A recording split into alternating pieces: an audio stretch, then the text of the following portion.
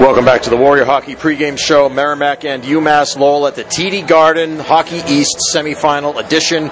Joining us, Andy Merritt from UMass-Lowell Radio. And Andy, it's been quite some time since these two teams have played in Boston. I think you probably have to go back to the old Teapot tournament in the early 1980s when they played in the old Boston Garden, and if I understand correctly, got kicked out of the Boston Garden after one of the editions of the tournament there. But usually when these two teams get together, interesting things happen. Do you think that'll be true again tonight? I think it has to be true. You know, anytime you get the teams together on their home ice, you get those home crowds. But from what I've heard, there's a lot of people coming from Merrimack. There's a lot of people coming from Lowell.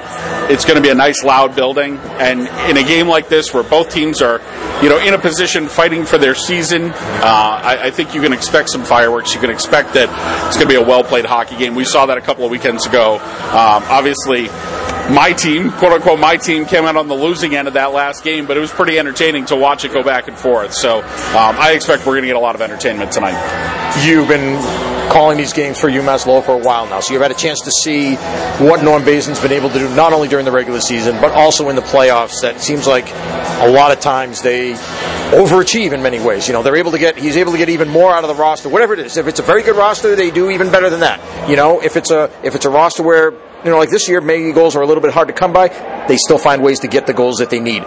What is it about Norm or his system that makes Lowell so successful, especially in a situation like this? Well, I think it comes down to how teachable the system is, that it doesn't put a premium necessarily on the creativity side of the game and more on that structure. And if you can get your guys brainwashed into that structure, they come into the Garden, yeah, it's a big arena, but you're playing the same game. You're playing with the same lines and the same space, and I think it's easier to put that structure to use rather than having a team that maybe lives and breathes by the big goals and tries to score a bunch, because then guys get here where we are now and they choke up. They start grabbing the stick. So you don't have as much of that here. You have a little bit more of a next man up mentality because of that structure, and I think that helps a lot in the playoffs. You still need to find the goals, but I think that's why this team is able to advance even in situations where you think, Lowell maybe doesn't have the talent this year, whatever it might be. They still find a way, and I think a lot of that comes down to the fact that they can just come back to play our structure. It's worked. Believe in it. We'll get there.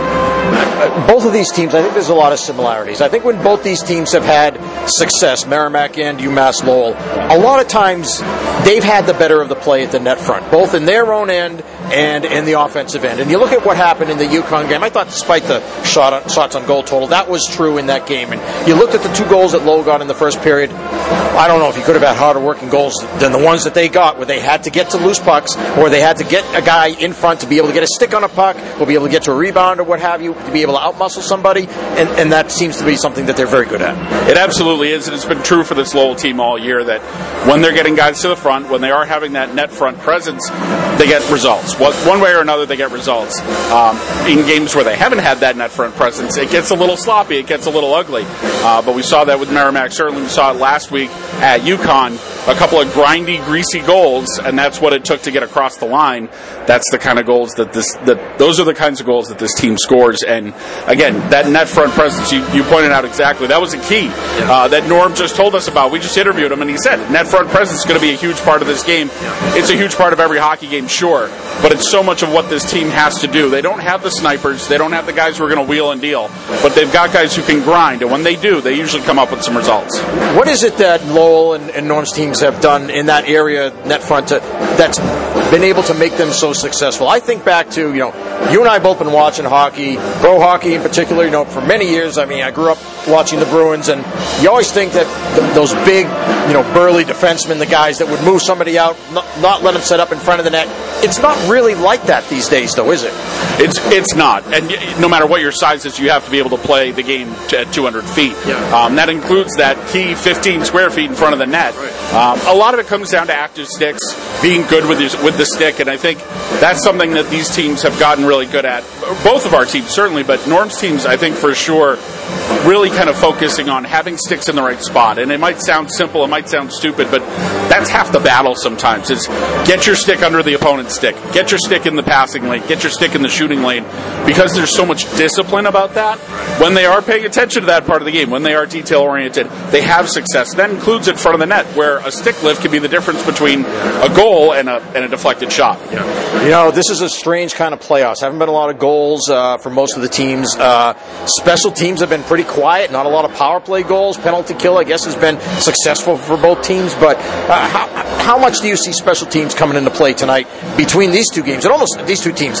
It almost seems like if one team's able to finally break through and get a power play goal, that could be the difference in the game. Yeah, and almost psychologically, you think if one team scores that power play goal, the other team's going to think it feels like 2 or 3 goals at a time. And I think, we always talk about special teams being huge, but in the playoffs, special teams have such a big swing. Even a big kill can have a big swing in a playoff game. You feel the air gets sucked out of the building or come back into the building. So special teams are always important, but I think you're right that there's still a lot of work to be done on special teams for both of these squads. So whichever one figures it out first is going to have a really big edge in this one. Both teams have had 2 goaltenders that have played well this year. For Lowell, it's been Henry Welsh and Gustav Davis Griggles. Do you think Griggles gets the start tonight? My expectation is Griggles. I thought he was fantastic at UConn. He's had very few nights off, and he's had very few bad nights this year. I think he's pretty battle-tested at this point. He's definitely the hotter hand. And I like that although he's never played in a building this big, he's got that experience, having played in a lot of different places. And he's got that kind of rebellious goalie mentality of he's going to do whatever he needs to do to make a save.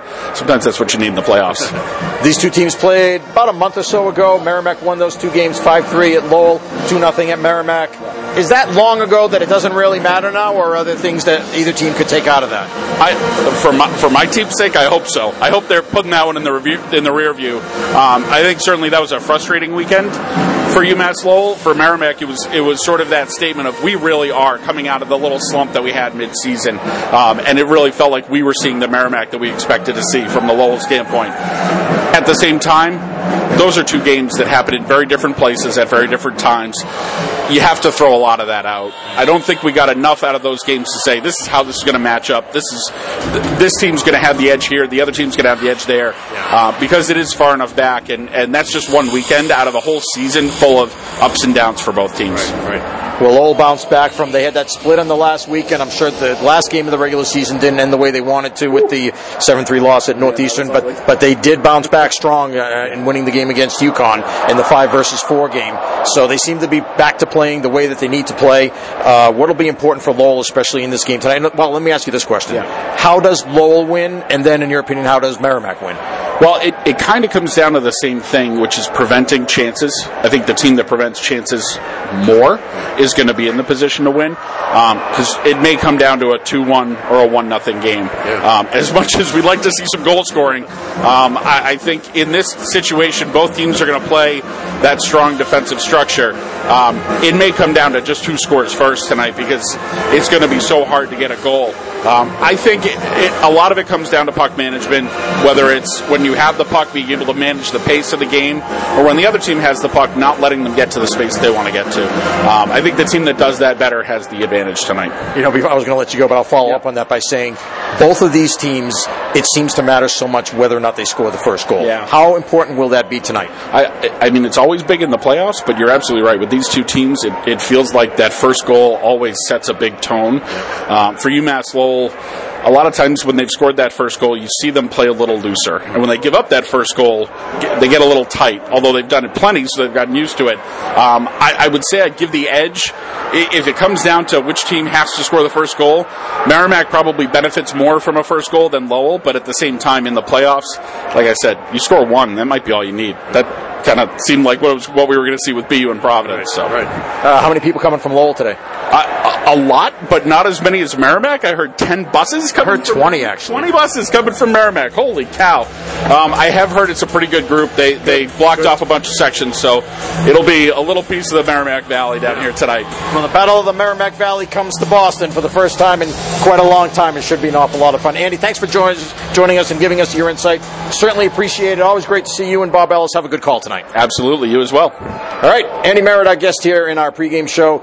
Merrimack taking on UMass-Lowell in the Hockey East semifinals. We'll be back with more right after this. This is Warrior Hockey.